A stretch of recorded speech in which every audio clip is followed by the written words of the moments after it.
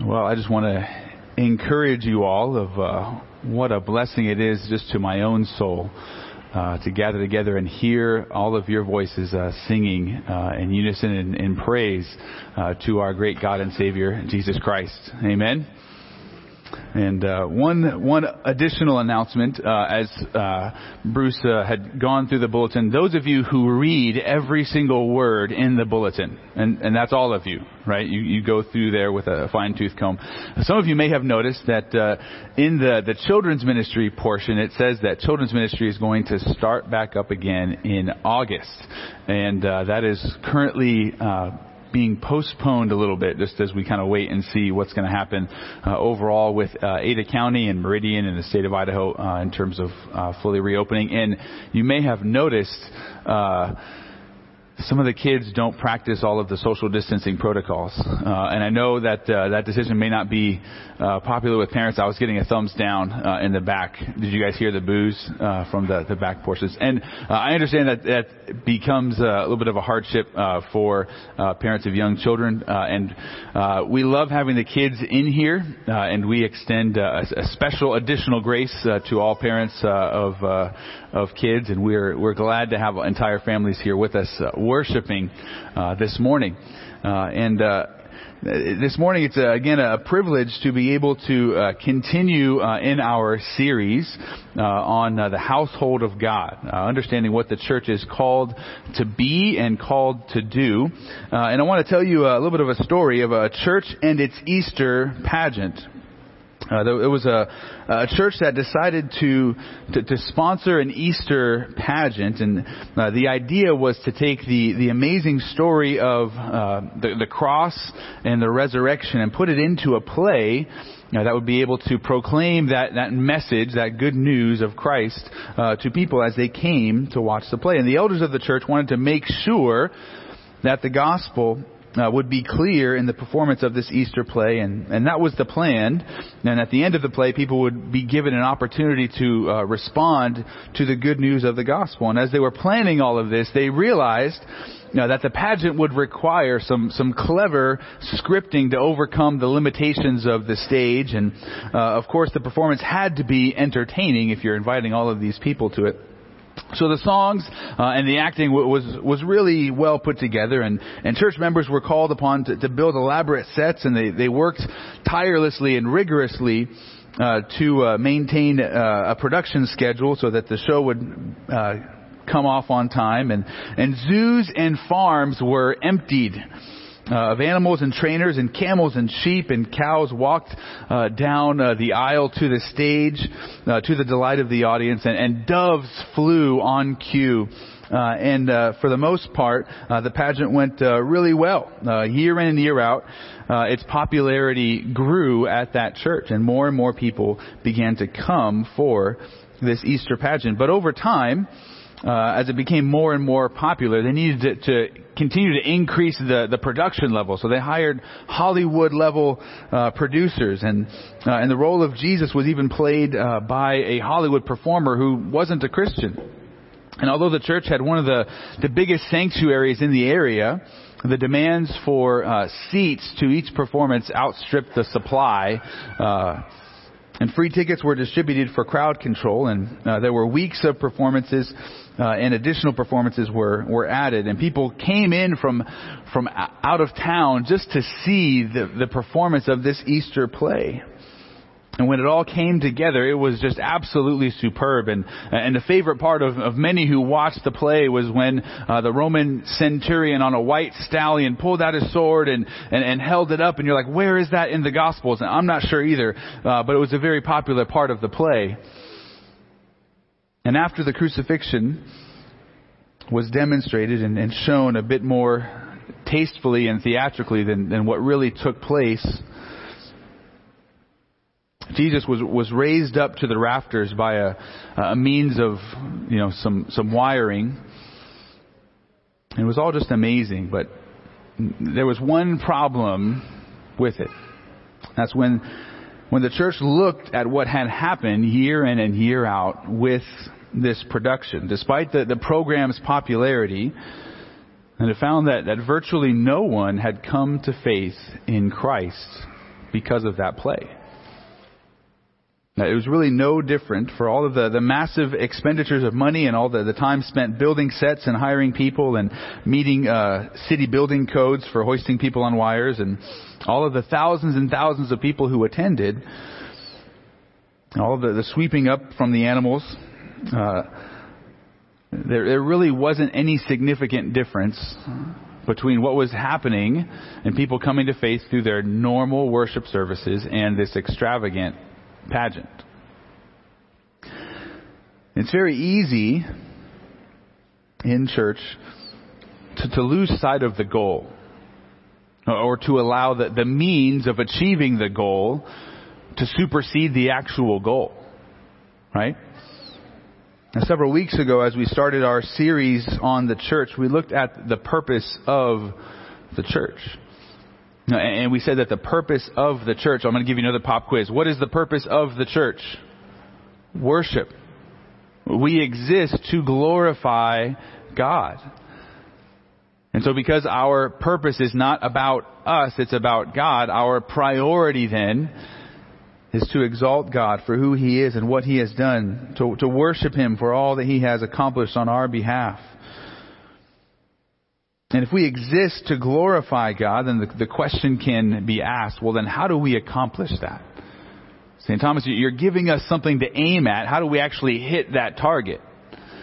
Well, really everything that we've talked about since then is the means that we go about as a faithful church of accomplishing our main goal of glorifying God. In the subsequent weeks, we talked about the headship of Christ over the church. And so we glorify God by submitting to Christ as our Lord, as our Savior, and by acknowledging that He is the head of the church. We also glorify God by building upon the foundation of His Word rather than upon man's ideas or anything else. And last week we saw that we glorify God by believing the gospel, the good news of what Jesus has done for us. That Jesus has lived and died to pay the penalty for our sin, and that everybody who trusts in Him rather than in ourselves will be rescued, reconciled, and redeemed. That we will have salvation and eternal life by looking to Christ in faith. That is the message of the gospel. And now this week, really what we're going to be looking at is what do we do with that message of the gospel? Right? And this week's message goes hand in hand with next week's message. I'm doing a little bit of foreshadowing just to keep you on the edge of your seats. This week's message is on evangelism, the mission of the church, and next week's message is on the method of the church, which is discipleship. And the two are inseparable and they go hand in hand. And the one leads into the other. And when I speak of evangelism being the mission of the church and being inseparable from discipleship, this is the means, this is what God has called us to do. This is how we are to glorify Him. By proclaiming the gospel to the world, evangelism, and then by proclaiming the gospel to those who believe in Christ. That's discipleship. We never move beyond the gospel. We just continue to understand it more deeply and apply it to our own lives. And if we miss what the mission of the church is intended to be, it's really easy for us to be really busy in church, but not really to be accomplishing and doing the right things. And it feels like we're doing a lot of good things and a lot of things are happening, but because we're missing the mark. And what we'll look at next week is that God has given us this mission, and then He's given us the method of how to accomplish that mission. He said, go and make disciples. How? By baptizing and teaching them to obey all that He has commanded. And so what we're going to look at this morning is the mission of the church, which is evangelism. And what should evangelism look like in the church? And there are many, many answers to that question. And not all of them are created equal. There's a variety of answers, but when answering that question, we have to look to Scripture. And what I'm going to present to you this morning is what I feel Scripture has to say about evangelism and what our convictions are about evangelism here at Ambassador Bible Fellowship. And so this morning what I'd like to do is walk you through 5 questions pertaining to evangelism. And those questions are going to be, what is evangelism? Who should evangelize? Why should we evangelize? How will evangelism change us? And then what does evangelism look like at ABF? Okay? Now off to the races. Here we go. Question number 1. What is evangelism? And it's helpful to, in speaking about what evangelism truly is also to clarify what it is not. So when I say evangelism, what am I not saying?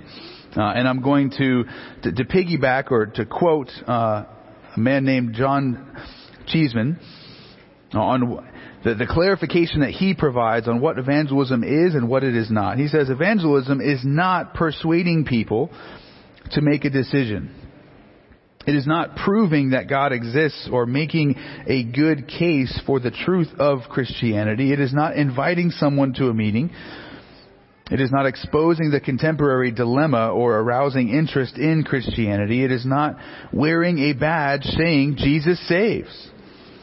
Some of these things may be right and good in their place, but none of them should be confused with evangelism. And he goes on to define evangelism in this way.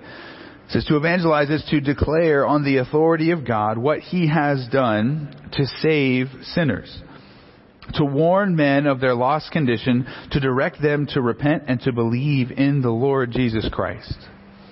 Now I have my own definition, which is a little bit more concise, and we'll kind of talk through the definition. I think it's posted above me. I see a lot of eyes going that way, so I hope it's up there. And I would say evangelism can be defined in this way. That faithful evangelism is teaching the message of the gospel with the aim of persuading and then leaving the results to God. Okay? And if we look at those key words there that I've highlighted in that definition, the key components of evangelism, the first key component is teaching. That when we are going to evangelize, when we're going to proclaim the gospel, we have to use words. We have to speak. Now, it doesn't mean that the message of the gospel is disconnected from what we actually do. It's actually just the opposite. That if we are saying one thing and doing another, what are people going to believe? What are they going to be convinced of? What we're actually doing. And so what we are saying needs to line up with what we are doing and vice versa. But evangelism, first and foremost, requires teaching. It requires words. Secondly, what we are to teach, what we are to proclaim is the gospel that we discussed last week. Of what we looked at, of who God is, who man is as a sinner, who Christ is and what He has accomplished on our behalf. And then what is it we are called to do to be in right relationship with God? It's not by works that we are saved or reconciled with God. It's strictly and only on the basis of grace through faith in who Jesus is and what He has done. That is what we are to teach. And as we go and speak and teach others about the gospel, we have an aim. We have a goal. Because if we aim for nothing, what will we hit? Nothing. Every single time. So we have an aim because we understand that every single person in the world, every single person who's lived throughout history, they are going to have a destiny in one of 2 places, right? There's either going into fellowship and eternal life with God, experiencing all of His benevolence for all of eternity, or eternal separation from God, hell. Only experiencing God's wrath and punishment for our sins. All of humanity is going to one of those 2 places. So we have an aim and an understanding that eternity hangs in the balance. So we proclaim the gospel with urgency, but then we also proclaim the gospel seeking to persuade people to trust in Christ. I love what 2 Corinthians chapter 5 verse 11 says. He says, therefore, knowing the fear of the Lord, this is coming off of 2 verses where Paul is saying every single believer will stand before God to be judged, not for our sins, but for rewards. He says, therefore, knowing the fear of the Lord, we persuade others. And that is what we intend to do. Our aim is to persuade people to trust in Christ. And then, that last little statement in my definition is we proclaim, and then who's in charge of the results? God. We leave the results up to Him, because I'm not able to transform someone's heart. Neither are you. The only one who can transform the human heart is God alone. You can think of it this way. There's an illustration of this in Mark chapter 4, verses 26 and 27. Jesus gives this parable. He says that the kingdom of God is as if a man should scatter seed on the ground. He sleeps and rises night and day, and the seed sprouts and grows, and he knows not how. So Jesus points to what a farmer does. And what does a farmer do? He plants seed, and then what does he do? He goes to sleep. He goes and he rests, and Jesus says the farmer doesn't know how the seed grows, but he trusts that it will grow. And that is what we are called to do, that we continue to cast out the seed. We continue to proclaim the gospel, and we don't know how or when the seeds will grow up and bear fruit, but we trust that they will. So we are called to be like that farmer, of going and proclaiming the gospel faithfully, and then we leave the results of the gospel in the hands of a sovereign God. But some of you might be thinking, well, evangelism just isn't for me. Evangelism is for you, Pastor Thomas, or for Pastor Bruce. But you can't expect me to share the gospel with others. And that's, practically speaking, the way most of us live, right? Now, that evangelism is for those Green Beret Christians, the special operations troops, right? When someone has a question, we send them in. We say, Pastor, can you answer this question? But that is not what we see in Scripture. If you guys have your Bibles there, turn with me to Matthew chapter 28. A passage that you are probably familiar with, a passage that we're going to camp out in a little bit this week and next week. But this is known as the Great Commission. This is what Jesus calls every single believer to do as He departs from this earth. Jesus is departing, and He says this to His disciples. And let's begin reading in verse 16.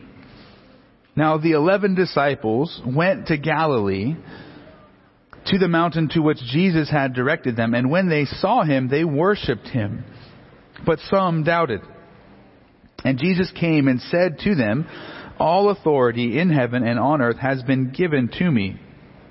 Go, therefore, and make disciples of all nations, baptizing them in the name of the Father and of the Son and of the Holy Spirit, teaching them to observe all that I have commanded you. And behold, I am with you always to the end of the age.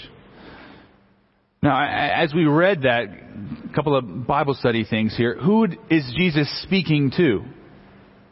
The 11 disciples, right? And so you might say, well, that's just a command for them. Just for those 11 men. And they're the ones who are supposed to handle that. But what's wrong with that picture? How do I know that it's not just those 11 men that Jesus is speaking to? Well, just think of what He commanded them to do. Go and make disciples of all the nations. Is that feasible for 11 men to go and make disciples of all the nations? Is that possible? No, they can't do that on their own. But we know that this Great Commission is supposed to be carried forth. That as those 11 went out and as they made disciples, what were they supposed to teach those disciples to do? The same exact thing. Fulfill this Great Commission. And if you really think about it, this commission has to be fulfilled every single generation. Because where the gospel has been in the past is not where the gospel is now. You guys know that the gospel covered most of Asia during the time of Genghis Khan? That Christianity flowed freely in Asia during that time, but where do we typically see Christianity and think of Christianity now? Not in Asia. We think of it as a kind of a Western religion. But that's not the case. The Great Commission must be fulfilled every single generation, which means we have our work cut out for us. All right, so I'm making this argument that the Great Commission is something that all Christians are to obey and to fulfill. Let's see if that actually bears out in the early church. Turn with me over to the book of Acts. Just a couple books to your right in your Bible. Now, Acts 1 through 5, we see the very beginning of the church, and in those chapters, it is the apostles who are doing the preaching, who are doing the teaching, who are doing the disciple making.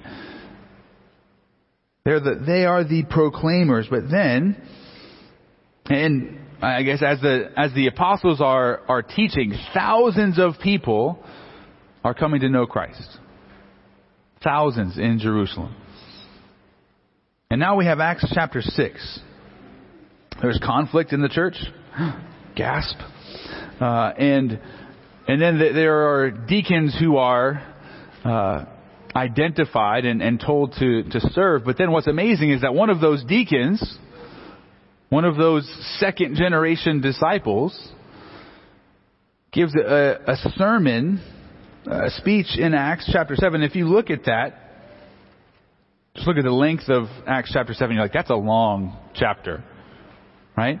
And that's a deacon who's preaching. And he's preaching to the religious leaders who had Jesus crucified. That's boldness. Additionally, that same group who had Jesus crucified, when Stephen confronts them about it, what do they do to Stephen? They stone him. And that begins an increased persecution of the church. And if you look with me at Acts chapter 8, verse 1, at the end of chapter 7, we were introduced to this man, this young man named Saul.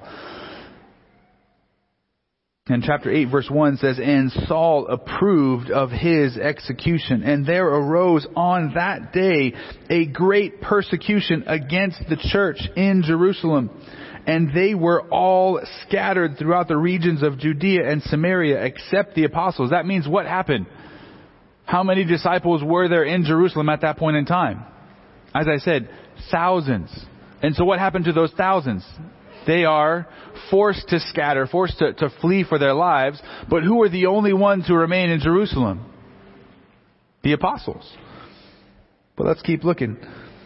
"And devout men buried Stephen and made great lamentation over him. But Saul was ravaging the church and entering house after house. He dragged off men and women and committed them to prison." And then verse 4. "Now those who were scattered went about preaching the word." Now wait a second. Who was it that was scattered? It's not the apostles, because they're back in Jerusalem. So what are all of those Christians who were scattered into Judea and Samaria? What are they going and doing? They're preaching. They're going and teaching others the message of the gospel, who Jesus is and what he has done, with an aim to persuade, and then they're leaving the results up to God. And that is how the message of the church advanced in the Roman Empire. If you turn over to Acts chapter 19, that young man, Saul, who approved the execution of Stephen, well, the Lord has worked in his life, and he's now the apostle Paul. And he's being used by God. He's going on missionary journeys. And if you look with me in Acts chapter 19, we see that Paul is in Ephesus. And it describes his time in Ephesus in this way, beginning in verse 8. "And he entered the synagogue and for 3 months spoke boldly, reasoning and persuading them about the kingdom of God. And when some became stubborn and continued in unbelief, speaking evil of the way before the congregation, he withdrew from them and took the disciples with him, reasoning daily in the hall of Tyrannus. And this continued for 2 years, so that all the residents of Asia heard the word of the Lord, both Jews and Greeks." Now wait a second. Where was Paul for 2 years? He's in Ephesus. But what does Luke, the author of Acts, what does he record? Where did the gospel stay in Ephesus? What happened? All of Asia, all of modern day Turkey ended up hearing the gospel because Paul was in one place in Ephesus. What does that mean? That the gospel was being carried forth not by Paul, but all of those whom Paul was teaching and discipling there in Ephesus went and they shared the gospel. They proclaimed. They started churches. And of the churches that are mentioned in Revelation chapters 2 and 3, and there's 7 of them: Ephesus, Smyrna, Pergamum, Thyatira, Sardis, Philadelphia, and Laodicea. Of those cities, we only have a record of Paul visiting Ephesus.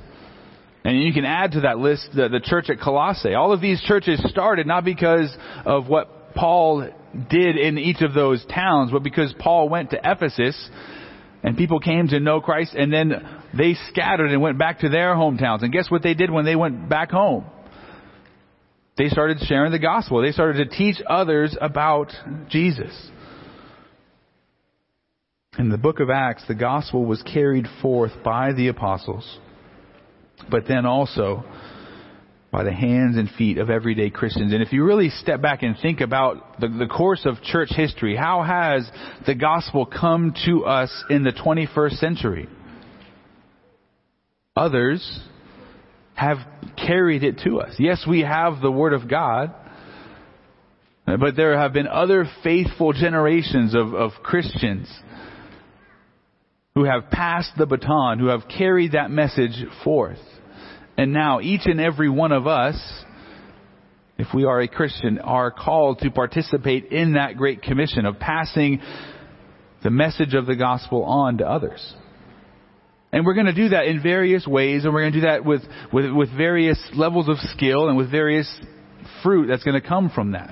Some of us are going to be really, really gifted evangelists, and others maybe not so. But all of us are called to be evangelists. All of us are called to be ambassadors. All of us are called to be willing proclaimers of who Jesus is.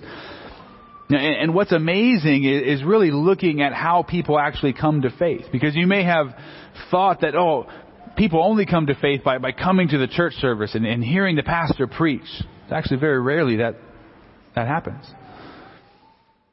Most people come to faith because a Christian, a family, a friend, a neighbor invested some time with them.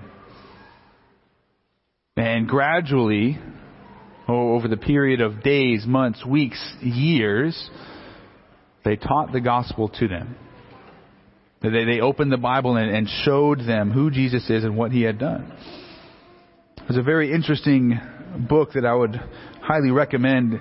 The author's name is Randy Newman, and the title is Unlikely Converts. And what he does is he interviews all of these people who recently came to faith in Christ. And he asks them about their journey. And it's really an amazing book. And he says this, after all of these interviews, he says, quite a few people told me several differing factors that played a part in their stories.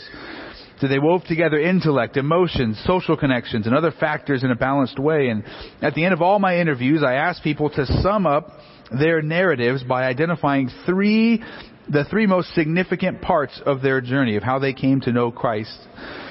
He said, I started making elaborate color-coded charts to display the rainbow of suggestions, of intellectual questions indicated in green, and emotional struggles coded as blue, and relational connections shaded as pink, and so forth. And as he looked at all of these charts, he realized that none of them was just a single color. That as the Lord draws people to Himself, He uses a variety of means, a variety of people. And those are the things that we need to keep in mind, and how we have to see every single one of us is called to be an evangelist. We don't know how the Lord is going to use us. We may raise or make a comment, a statement to a coworker, just creating a little bit of a pebble in their shoe, so to speak.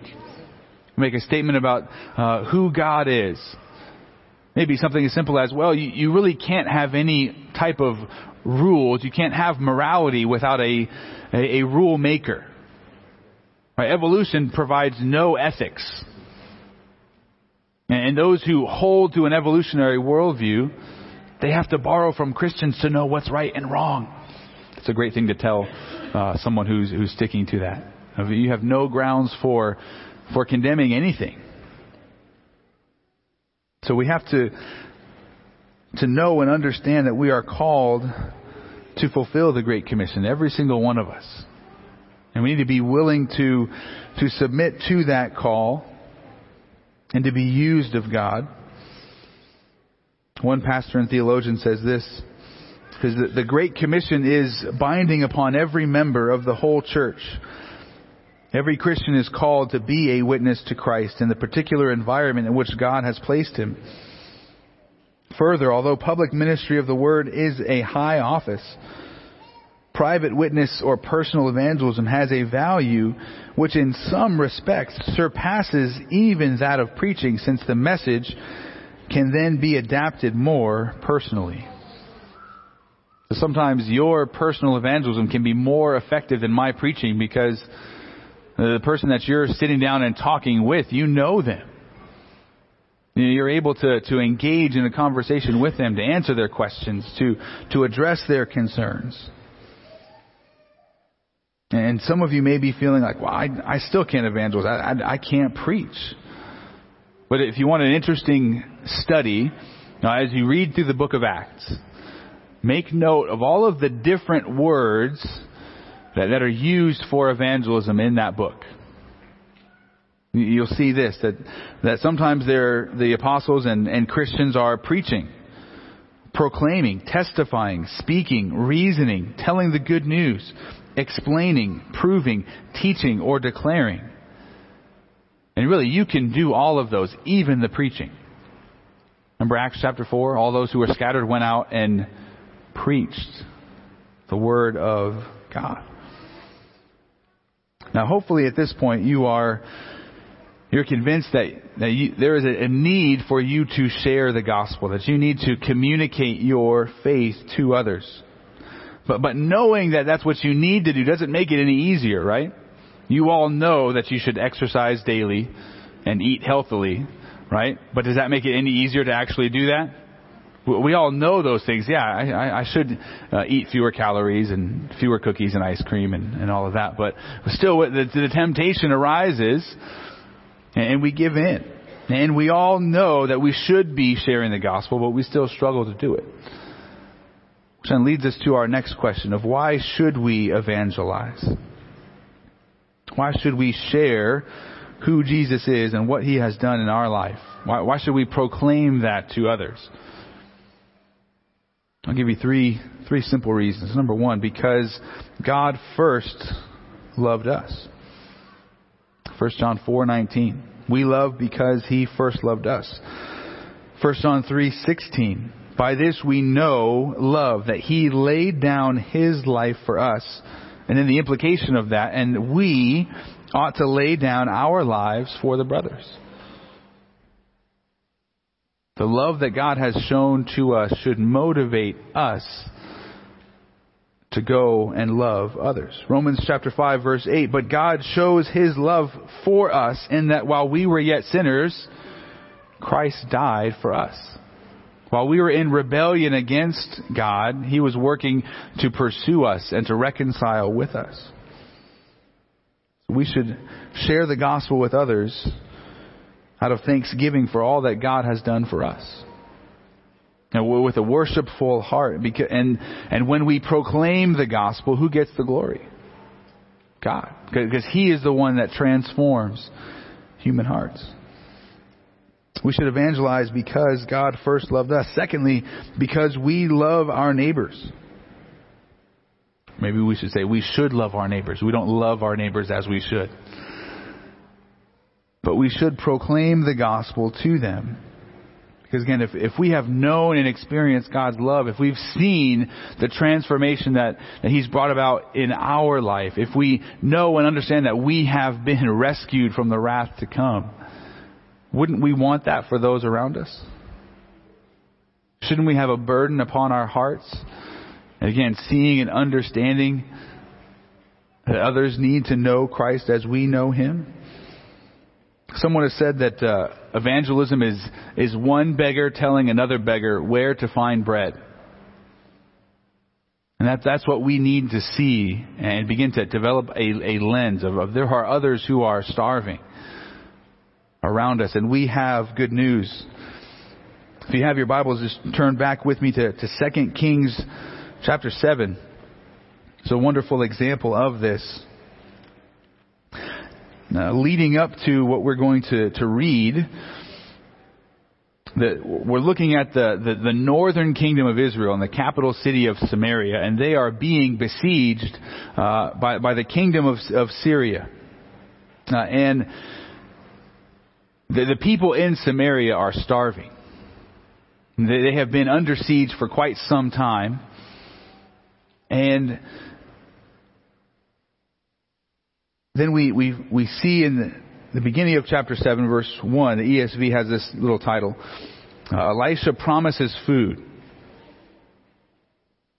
But Elisha said, "Hear the word of the Lord. Thus says the Lord, tomorrow about this time a seah of fine flour shall be sold for a shekel, and 2 seahs of barley for a shekel at the gate of Samaria." And then the captain on whose hand the king leaned said to the man of God, "If the Lord himself should make windows in heaven, could this thing be?"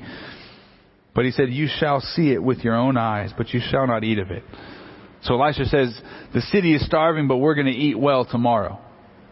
We're going to have food enough to be able to sell. And then continue reading with me in verse 3. Now there were 4 men who were lepers at the entrance to the gate, and they said to one another, "We are sitting here until we die." Or, "Why are we sitting here until we die?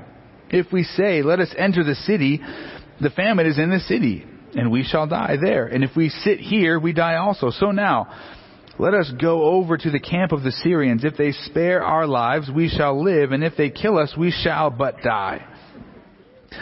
So they arose at twilight to go to the camp of the Syrians. But when they came to the edge of the camp of the Syrians, behold, there was no one there.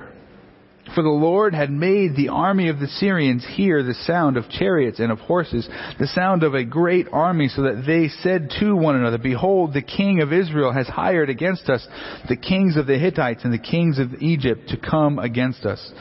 So they fled away in the twilight and abandoned their tents, their horses, and their donkeys, leaving the camp as it was, and fled for their lives. And when these lepers came to the edge of the camp, they went into a tent and ate and drank, and they carried off silver and gold and clothing and went and hid them. Then they came back and entered another tent and carried off things from it and went and hid them.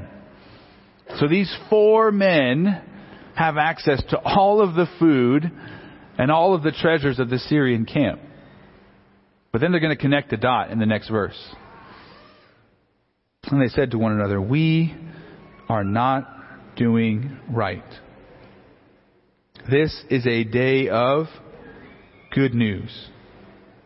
If we are silent and wait until the morning light, punishment will overtake us." See, they understood that they were getting all of the benefits of this Syrian camp. But what's happening in the city of Samaria? They're starving. They have good news. Can they sit on that good news and do nothing while everybody in the city is starving? What do they realize they have to do? They have to go and share that good news. They have to go and tell others of what has happened, of the deliverance that the Lord has brought to them. And this is so important for us to see and understand that we can't sit on this news when there are others who need to hear it. We can't just keep it to ourselves.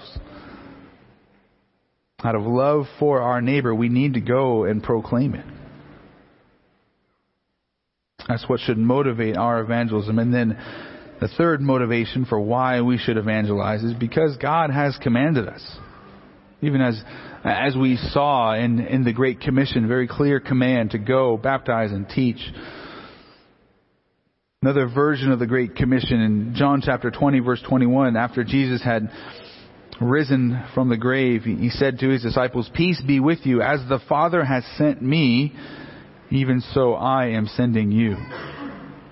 As God the Father sent the Son to proclaim the gospel, What is Jesus doing to his disciples? He is sending us forth. Well, we have to keep that in mind. And as God has commanded us, we must obey. There's another great example of this. If you turn over to Mark chapter 5. We'll just stop here really briefly. But it's powerful to notice. Now, Mark chapter 5, you see the heading at the beginning of the chapter. It says, Jesus heals a man with a demon. There was a demoniac. And this is the story of when Jesus says, what's the demon's name? He says, Legion, for we are many. And Jesus rescues this man who was enslaved to demon possession. And this man who has been set free by Jesus, who has been healed. Look with me at Mark chapter 5, beginning in verse 18. This is the interaction after the man has been healed, after the townspeople come and see what has taken place. The townspeople are frightened. They're like, Jesus, if you were able to control this guy who was out of control, you scare us. So they ask Jesus to leave, and Jesus is ready, getting ready to go. And verse 18, as Jesus was getting into the boat, the man who had been possessed with demons begged him that he might be with him. Right? And that's everything that we have talked about, right? That is the heart that we are to have in our relationship with Christ, where we just want to be with him. That's a wonderful desire that this man has. But what does Jesus say to him? He did not permit him, but said to him, go home to your friends and tell them how much the Lord has done for you and how he has had mercy on you. And he went away and began to proclaim it in the Decapolis, how much Jesus had done for him, and everyone marveled. So we have to see and understand that even though we long to be with Christ, that is a phenomenal desire. But he's also told us to go and do something, to go and tell others of what he has done for us.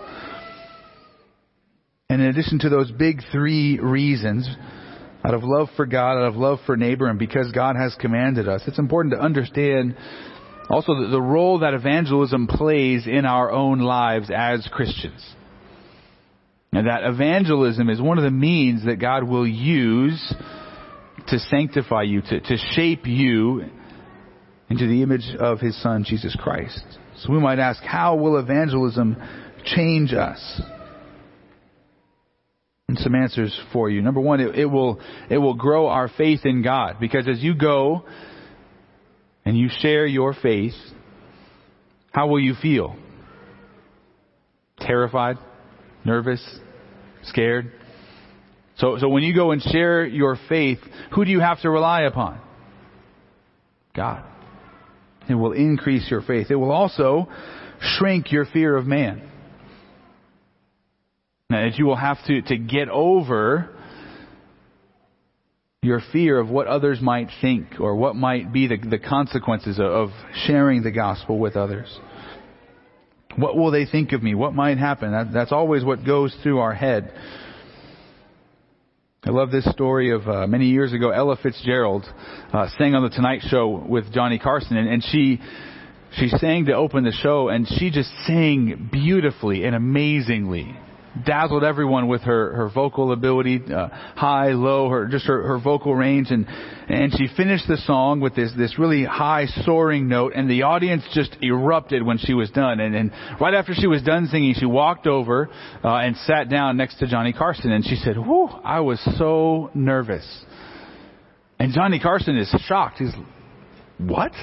Like, you're Ella Fitzgerald. Like, you're not a new performer trying to make their break into Hollywood. Like, how is it that you were nervous?" And she just said, "Well, I'm always scared when I sing." Think about that. She's sung that song hundreds of times. She's performed probably thousands of times, and yet she was scared. She says, "I'm scared every time I sing." And so what was her secret? It wasn't just not being afraid, but it was continuing through. Learning how to continue to sing even though she was nervous, even though she was scared. And that's the key for her evangelism with us. It doesn't teach us how to not have fear. It just shows us how we overcome fear, of how to continue to be obedient even when we are nervous or scared of sharing the gospel with others. So evangelism will grow our fear of God. It will shrink our fear of man. Thirdly, it will encourage our sanctification, because if you're going and you're actually sharing the gospel with others, that invites their scrutiny. You ever think about that? Because as soon as you label yourself and identify yourself as a Christian, they're going to be watching you to see what you do, how you act, how you conduct yourself. And if you sin and you don't acknowledge it, if you are saying one thing and doing another, what's going to happen to your witness? It's going to be basically nullified. So evangelism calls you to the carpet, so to speak. It encourages our sanctification. Fourth, it will also force us to learn. Because those of you who have shared the gospel with others, what happens when you start a conversation about spiritual things? People have questions. And sometimes they're really hard questions, right? And sometimes you have to say, I am not sure. I don't know. And that's an okay thing. You can say, well, let me get back to you. Don't make an answer up. That's not going to work. But it's okay to say, let me get back to you. And then what is it that you have to do? You got to go learn. You begin to learn and grow as you have conversations about your faith. It encourages you to learn. It forces you to learn. It also will redirect our focus, because evangelism helps to turn our focus from the unholy trinity of me, myself, and I, and it gets us focused outwards, thinking about others. How can I share the gospel with them? How can I love them and demonstrate the love of Christ for them? It redirects our focus. And then something else that's becoming more and more prevalent. If we are sharing the gospel, it will bring persecution. That now that the gospel has a cost to it, that it will cost us to be faithful to this command of Christ. And I've said it before, and I've said it again. Those of you who are working in the secular realm, you need to begin now to develop a theology of being fired. An understanding that you living at this point in time as a Christian might cost you your job. That's something to wrestle with and to come to grips with, to be okay with. But all of those ways are going to be how the Lord uses evangelism to shape us, to sanctify us, to make us more dependent upon Him, to be less reliant upon ourselves, to burden our hearts for those around us, and to make us more and more like His Son, Jesus Christ. Now, I know that was a lot. We can come up for air for a bit, swim to the surface. Whew. Okay. All right. Now, we've talked about all of that. Now, what does evangelism practically look like here at ABF? What is it we want it to look like? What should you come to expect? Well, 3 things.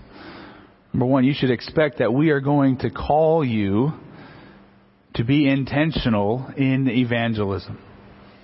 Now, this is the clear command of Scripture for everyone, for every Christian. So if we're going to be faithful pastors and elders, we have to call you to this. That you need to know the gospel and be willing to proclaim it. And we're going to call every Christian to be an evangelist, to be an ambassador. If you're not familiar with 2 Corinthians 5:20, that's where we got our church name.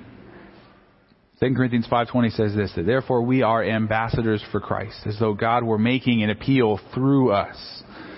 We beg you on behalf of Christ to be reconciled to God.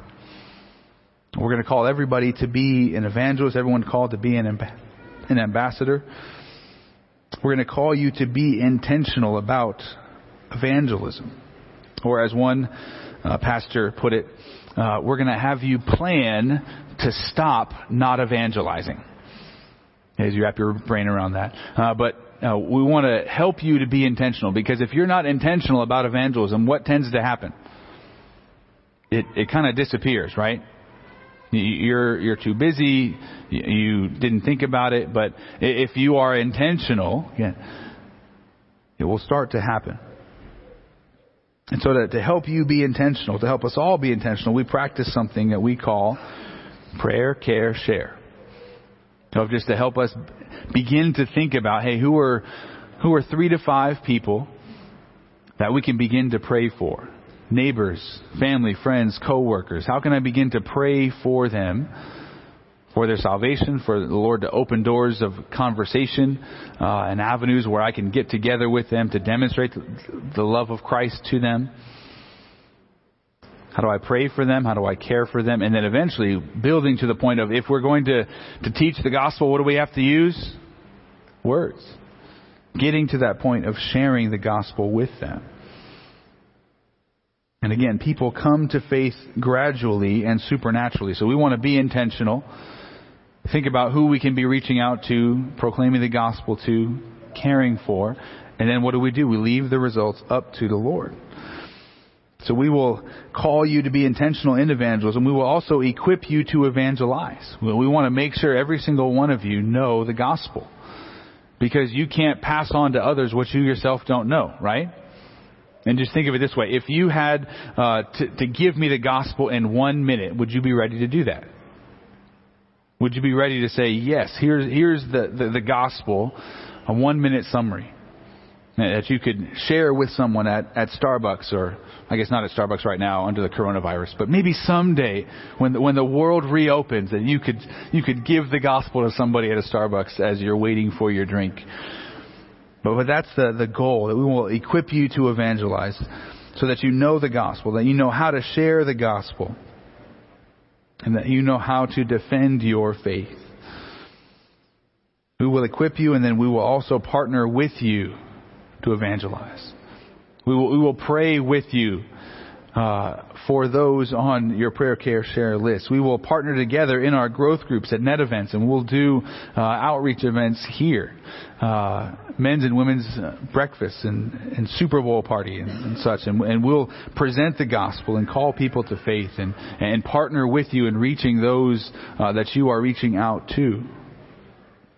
That is our commitment and what you can expect. And our hope is to have a culture of evangelism here at our church, where every single person embraces their role as an evangelist, as an ambassador.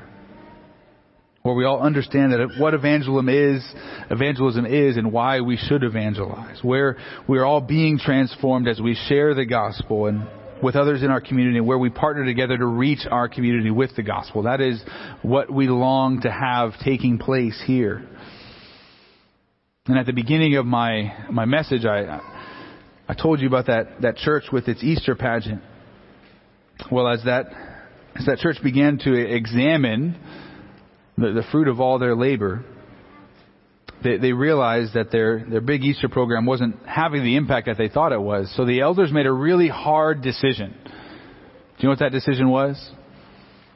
They decided to cancel the Easter pageant that had been going on for years and years. And think about how hard that decision was. Thousands of people were coming to it. Thousands were involved in it. And they said, you know what? We have to blade it.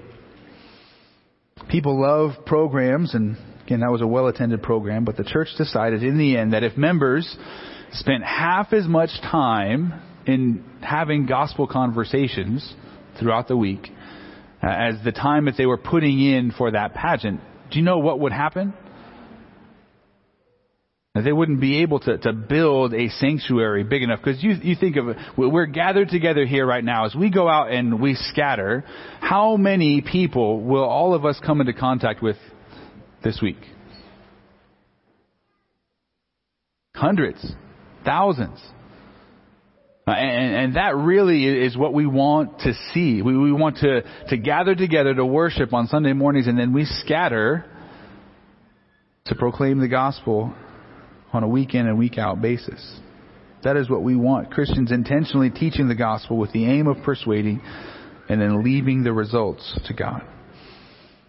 And the story of this church highlights the two philosophies or methodologies in church ministry. You can have a come and see mindset, where you can spend the majority of your time doing all these big programs and seeking to attract people to the church. It takes a lot of time and energy and manpower, and the programs often become the ends rather than the means. So there's a come and see philosophy, or there's a go and tell philosophy. And we want to be a go and tell church. Rather than doing the large programs, we want all of you, what we see in Scripture is all of us are to scatter into our neighborhoods, into our homes, into our workplaces. And we're called to be witnesses for Jesus in those places. And we are called to bear testimony, to live a holy life, and then eventually to teach the gospel to those that we are coming into conversation with. That is what we want to see happen. We want to be a go and tell church where the message of the gospel is always on our lips. And that we are willing to go fearfully, prayerfully, and dependently to tell others about who Jesus is and what He has done in our own lives. And I look forward to doing that. And may the Lord bless our efforts, and may He open doors for us to go and proclaim His Son. Amen.